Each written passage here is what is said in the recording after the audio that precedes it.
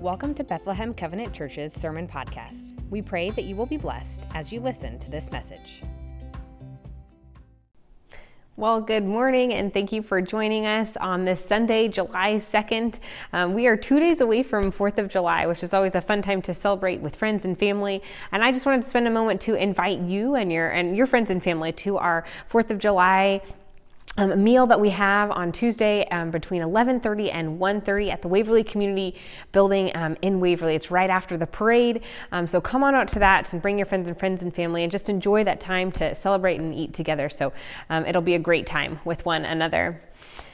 Well, today we actually are wrapping up our 5-week sermon series as we've been looking on how to bless others. Now, this hasn't been the whole idea of #blessed that we sometimes see trending on social media when people seem to always share those happiest moments in their life. But rather, it's this idea of the blessing that was given to Abraham so many years ago. That he would become the father of all nations, and then through him, God would bless all peoples. God tells him, I will bless you and all people will be blessed through you. He tells him this in Genesis, that everyone would then come to know God the Father and that everyone would come to know his love, to experience new life through Christ, and then one day experience eternal life in heaven. This is the blessing that we have received from God, and this is the blessing that we seek to share with others. We saw during our 5-week sermon series that there was no better way than to begin with prayer. To seek the Spirit's guidance and directions as we wrote down on our piece of paper, and then we've been praying over those names, the people that God and the Spirit have left on our hearts and placed on our hearts. And then we heard, or rather we listened with care. We learned the importance of listening to others and hearing their stories, their needs, and their heartache. And perhaps to even listen to them over a shared meal together. Setting aside our expectations and our traditions as we sit to eat with someone new, someone that was different than us. And then last week, we looked at the value of serving with love and how when we serve others, we serve God. And so today we conclude by looking at sharing the story of Jesus. Stories have a way of lasting for generations. The Bible, even in its earliest forms, would have been completely auditory, just shared via mouth.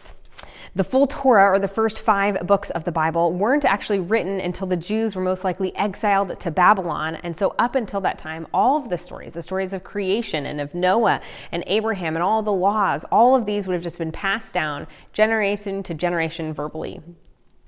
Now, as families and generations today even do, we often share family stories through pictures or saved newspaper clippings or sharing memories together at holiday meals. Now, I know the stories in my family that most often get shared and repeated year after year are the ones that are pretty funny and most likely a little bit embarrassing. One story that gets shared in my family is the one where I ran into at full speed when on a family vacation to a sliding glass door in an attempt to look at the ocean. Or when we were younger, when my sisters and I gave my younger sister some raisins to eat, which were really dried up grapes that we had left out in the sun for a few days. But it's even through these funny stories that they have a way to unite people and to bring communities together. To share in this experience of a story, and then to be able to share it and pass it on with their own children and the generations after them. But of course, the greatest story of all, the true story, and the one we find ourselves living in today, is the story of God's salvation of the world through Jesus. This beautiful story of creation, fall, redemption, and restoration. This is the story we get to invite others into, sharing the story of Jesus with those around us. And so today we're going to be looking at the story in Acts, where the Apostle Paul begins to tell others about the story of Jesus to a crowd of Greek philosophers. And you'll notice in your Bible, if you turn with me to Acts 17, that there's a small heading right above it that says in Athens. And a few before this one, you'll see in Berea and in Thessalonica, and maybe even on the page before in Philippi. So we're at a section in the book of Acts when Paul and Silas and sometimes their buddy Timothy were traveling around to all these different cities, telling lots of different people about Jesus. Now, our scripture today opens up as Paul arrives in Athens, and they're in Athens due to the fact that he and his friends, Silas and Timothy, have caused quite a bit of an uproar as they've shared about Jesus in the previous cities, so much so that some of the Jews had actually forced them out of those different cities, following them and pushing them out of those as well. Well, so Paul lands in Athens, and he's waiting for Timothy and Silas to begin their journey of preaching and sharing the news about Jesus. But before he goes to the synagogues to preach the gospel with them, he then becomes so distressed. He's waiting for his friends to go start on this mission, but he can't help but start preaching just right where he's at. So read with me now on Acts 17, verses 16 to 34. And it says, "While Paul was waiting for them in Athens, he was greatly distressed to see that the city was full of idols. So he reasoned in the synagogue with the Jews and the God-fearing Greeks, as well as in the marketplace day by day with those who happened to be there.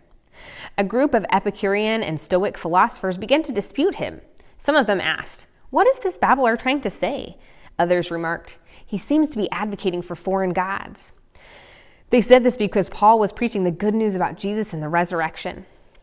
Then they took him and they brought him to a meeting of the Areopagus, where they said to him, 'May we know what this new teaching is that you are presenting? You are bringing some strange ideas to our ears, and we want to know what they mean.' Now all the Athenians and the foreigners who lived there spent their time doing nothing but talking and listening to the latest ideas. Paul then stood up in the meeting of the Areopagus and said, 'Men of Athens, I can see that in every way you are very religious. For as I walked around and looked carefully at the objects of worship, I even found an altar with this inscription, "To an unknown God." Now what you worship as something unknown, I'm going to proclaim to you as known. The God who made the world and everything in it is the Lord of heaven and earth and does not live in temples built by human hands, as if he needed anything, because he himself gives all men life and breath and everything else. For one man he made every nation of men that they should inhabit the whole earth, and he determined the time set before them and the exact places where they should live. God did this so that men would seek him and perhaps reach out to him and find him, though he is not far for each one of us. For in him we live and move and have our being. And some of your own poets have said we are his offspring. Therefore, since we are God's offspring, we should not think that is a divine being is like gold or silver or stone, an image made by man's design or skill. In the past, God overlooked such ignorance, but now he commands all people everywhere to repent. For he has set a day when he will judge the world with justice by the man he has appointed. He has given proof of this to all men by raising him from the dead." When they heard about the resurrection of the dead, some of them sneered, but others said, "We want to hear you again on this subject." At that, Paul left the council, and a few men became followers of Paul and believed. Among them was Dionysius, and a member of the Areopagus, and also a woman named Damaris, and a number of others. The Apostle Paul is a great and fantastic example of someone who is just a master evangelist. He truly leans into this idea of being a cultural learner so that he can bless as many people as possible with the gospel. Now remember, Paul was Jewish by birth, but he was also a Roman citizen, and he was previously a Pharisee, so he was well trained in the scriptures. In 1 Corinthians 9, he writes, "To the Jews, they become like the Jews to win the Jews. To those under the law, I become like one under the law, so as to win those under the law. To the weak, I become weak to win the weak. I have become all things to all people, so that by all possible means I might save some." Now, we may not all have the exact upbringing and giftings as Paul, but we do all share in the work of evangelism. Now, up until this point in our Bless sermon series, we've been working to bless others through prayer and time together, through listening and serving. But now there's one final step to really make it whole. Now, there's been a quote that's been around for a while, and it doesn't have a really clear identified author, although Mother Teresa has been quoted to say a variation of this. But it clarifies this point really well. And the quote is, "At all times preach the gospel, and when necessary, use words." Now, the first four letters of bless are the first half of the sentence. This preach the gospel at all times. Essentially, in everything that you do, at all times, preach the gospel. But the last part of the sentence, use words, is our last part of the S. Share the story, use words. If we just do the first four without the last one, we're incomplete. Likewise, if we just do the last without the four, the message is incomplete. It is a sign of our own Christian maturity in Christ when we speak about Christ and we have the ability to share his story. Now, Paul in our scripture is doing just that. He's going from town to town to share the story of Jesus. Now, if you've ever read in the previous chapters of Acts, which I'd highly recommend to do, it's a very action-packed book. But whenever he visits a new town, he'll typically start in the synagogue and he'll preach to the Jews, speaking even in their native tongue of Aramaic. He uses the Jewish scriptures with them and the prophetic texts to point them to Jesus. But in Athens, his approach is different. You can see in our scripture that he is so distressed about the state and the condition of the city that he's unable to wait till his friends get there to start preaching. He just goes and he starts in the synagogues himself. But then he continues on to continue preaching in the marketplace. Now, a few weeks ago, we had VBS here the first week of June, and we had a meeting hall upstairs in the sanctuary. It's where we worshiped, and we had our Bible lesson, and it was a little more organized. And then downstairs was our marketplace. And it was full of 10 different shops that the kids would have the opportunity to go visit. Now, there was only a quarter of the kids down there at any time, but I can tell you that place was always hopping. It was never quiet. And I can't even imagine a preacher trying to stand on a little crate or soapbox and just preaching in a loud and chaotic marketplace. But this is what Paul does. He is ready to share the story with Jesus with anyone that will listen. He eventually attracts enough listeners that some of them drag him to the hill of Areopagus. And this is the place where the main courts would meet. This is essentially their meeting hall. In our VBS world, he would have started downstairs at the marketplace and then been asked to come upstairs in a little bit more orderly fashion to share the news that he had to share. And as I think about Paul preaching in the marketplace and seeing how distressed he was over all the people, it makes me wonder, though, how compelled I am to share the gospel with those that don't know Jesus. And more so, am I prepared to do it? In 1 Peter 3, it says, "Always be prepared to give an answer to everyone who asks you to give a reason for the hope that you have." Am I prepared to share? Are you prepared to share? During college, I spent 2 summers living in Jacksonville, Florida, at a program that worked on spiritual and leadership development. And one of the activities they had us do that summer was called beach evangelism. And so every Saturday we would walk on the beach and we would ask anyone that we could find, anyone that was interested, if they would be interested in seeing a Bible illustration that would explain the main theme of the Bible in about 3 to 5 minutes. Now, if they'd say yes, we'd pull out this little card that had Romans 6:23 printed on top. Now, you're going to have to imagine this a little bit with me, but we would have these cards. And we would start by saying something to them of, imagine there's 2 cliffs. And we'd draw one cliff on one side and one cliff on the other. And we'd say, on this side is man, and on the other side is God. If you were going to try to get from one side of the cliff to the other, how would you get there? And typically they'd respond by, I'd have to have something to cross, a bridge or a boat or something like that. And you said, yes, we can't do the boat, there's no water, so we need some sort of bridge to get across. And so then we'd look back up at the verse and we'd go through that together. So first I'd start by circling the word wage. Now the verse at the top, Romans 6:23, would say, "For the wages of sin is death, but the free gift of Christ is eternal life in Christ Jesus our Lord." So I'd circle wage and I'd say, what do you think a wage is? Most people would say something they earn, a payment that they got from work that they had done. I'd say, right on, perfect.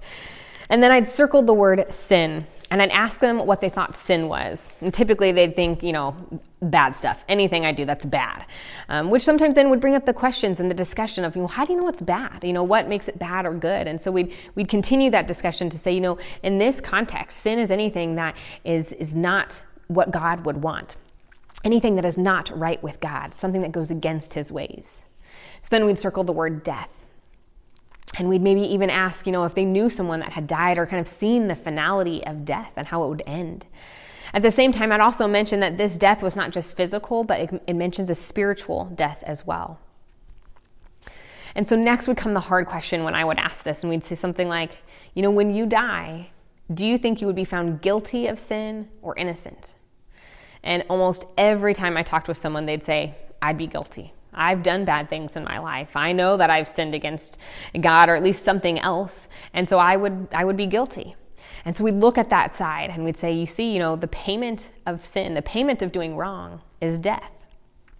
But then I'd put a square around or underline or something, the word but, letting them know that we're not yet done yet. We went through the negative, we're moving towards something new.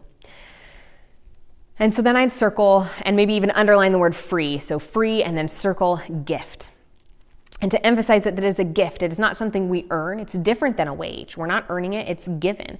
Sometimes we even hand them a pen or a pencil that we were writing with and say, if this was a gift, how would you know it's yours? And they say, well, I have to take it. I say, yes, this is a gift I'm giving, but it's not yours until you take it. But it's completely free to you. And I'd also stress the importance that this is a gift of God. I'd circle that. That God is holy and he's perfect. And he loves us so immensely, so much though that he would only want to give us good gifts. And that good gift results in eternal life. So we move from this idea of the payment of sin, and the payment of the wrong things is death. And then on this side we'd have, the gift, the free gift of God, from God, is eternal life. So we've got a gift of life and a payment of death. But then when you see we still have something to cross over, we have no way to do this. And so the last part we'd circle would be Christ Jesus. And so I'd start drawing, as we discussed, a cross that linked the two different cliffs on either side. Meaning the free gift was only offered through Christ Jesus. And the last part of that is Christ Jesus, our Lord. And so I'd ask, what do you think Lord means? And typically people would say something like, it's a landlord, or I have a landlord. I rent my apartment right now from my landlord. Or they'd say, like a king and queen, and they have lords under them. And I'd say, yeah, you're right. But a lord is someone that you follow, that you listen to, that you are obedient to.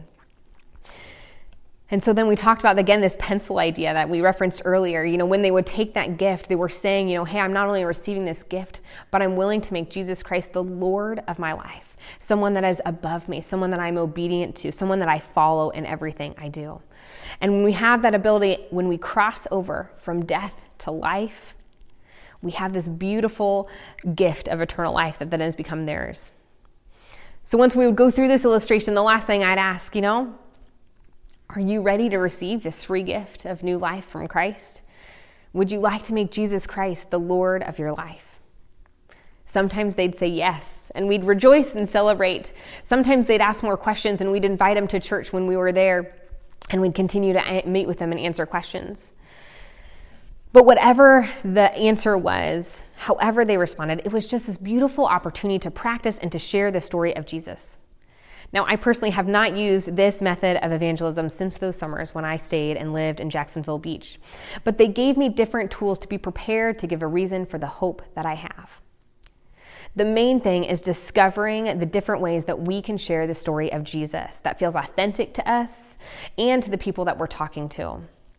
Maybe that you will find that you can share the story of Jesus using an illustration like this or another illustration, or perhaps just sharing your own testimony when you came to faith in Jesus Christ as your Lord and Savior. The second thing I want to point out from our scripture today is how Paul was not afraid to spread the good news to all people, no matter their race, their color, their language, their class, their upbringing. Now, he would start in the synagogues with his own people group, but then he moved to the marketplace in Athens to continue his message there. He saw how many gods they had worshipped in this city, and as opposed to degrading them and telling them they were doing something wrong or inappropriate, he instead acknowledges their commitment to worship. He even clarifies things in the Gospels with what they do know, things that they already knew.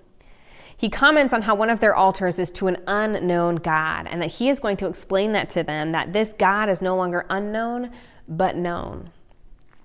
Paul did not quote from the scriptures like he did with his Jewish audience, but rather he quotes from their own philosophers, as you can see in verse 28. He took what they knew and then pointed them to Jesus. He knew his audience and he tailored his message to meet them where they were at. Now, a few weeks ago, I watched the movie called Air, and it's about Nike's rise to fame in the basketball shoe industry. But in this movie, you meet a gentleman named George Raveling, who was actually instrumental in the movie and signing Michael Jordan. But George is still living today, but in the story and in the movie, he shares about a time in 1963 when he was doing security work at the March on Washington. Now, he was on stage doing his security work when the last speaker spoke, and so he was so moved by the speech that then George asked for the transcript papers. And the speaker says, "Sure, glad you enjoyed it," and hands them to him. But later, when he's looking through the transcript, he's trying to find the line that spoke so meaningfully to him, but he can't find it. Well, the speech was none other than the I Have a Dream speech that Dr. Martin Luther King Jr. gave. What Raveling realized, though, was that Dr. King started his original intended speech, but he didn't finish it as written. He began to change it based on the needs of his audience. The famed "I have a dream" line was not part of the transcript from that day's speech. Dr. King had actually given a similar form of this speech before with that "I have a dream" line in it, but he seemed to change his speech mid-sentence on that day, on the day that Raveling met him, because he was addressing and reaching the audience in front of him. The point being, though, is if you don't know your audience or you push a style on a listener that doesn't fit, your message, even if the greatest message of all time, will be lost. Paul preached to these Greek philosophers about the death and resurrection of Jesus in such a culturally effective way that even Dionysius, the member of the council there, became a follower of Jesus with many other men and women. Paul figured out how to use a preaching and teaching style in a way that spoke directly to the hearts of the people that were listening. Now, if we want to reach those that are different than us, it will take time and energy to get close to them and to enter their world. Even Carrie references the beginning of our Blessed Sermon series. You know, we are much more effective, and businesses and organizations are more effective if they don't focus first on the spiritual, but meet the needs in the community first and then share the gospel. When we spend time with and we serve with love and we listen to our friends, listen to people that are different than us, then we are able to share the story of Jesus. But when we do, I hope that we're able to speak of Jesus in a way that will allow them to hear the good news. Now, building these bridges across different boundaries is just the beginning. And I pray, though, that the Holy Spirit opens our eyes to the bridges that He wants to build wherever we find ourselves. And this is not just some fantasy or dream, but rather with our own eyes, we will get to be able to see a vision of Thy kingdom come, Thy will be done on earth as it is already in heaven. We'll get to see that vision come to life. As we stay the course in working to build these bridges, we can partner with Jesus and usher in the kingdom of God and then experience this beauty and this foretaste of what heaven on earth would be. You know, a few years ago, we even did a Sunday school class, an adult Sunday school class, and it was called "One Thing You Can't Do in Heaven." And the title of the book alludes to exactly this. The one thing that can't be on earth, or that can be done on earth, but can't be done in heaven, is evangelism. Telling others about the greatest story ever so that they too can become believers in Christ and live eternally with Him. Fortunately, though, we are not left to do this work alone, to share Christ with others. We have seen that we begin with prayer and that we listen with care, we eat together, we serve with love, but none of this is done without the power of the Holy Spirit. As we commit to blessing others by sharing the story of Jesus, we can do so with confidence that God is always with us. Acts 1:8 says, "But you will receive power when the Holy Spirit comes on you, and you will be my witnesses in Jerusalem and in all of Judea and Samaria and even to the ends of the earth." This is the very same power that has raised the dead to life and now also lives in us. At the beginning of the book of Acts, Jesus commissions the disciples to go to the ends of the earth. Now, if you look at these names on the map, Jerusalem, Judea, and Samaria, they kind of look like expanding circles that ripple outward. First, we start in Jerusalem, and then the surrounding area of Judea, and then Samaria gets a little bit bigger, and then to the ends of the earth.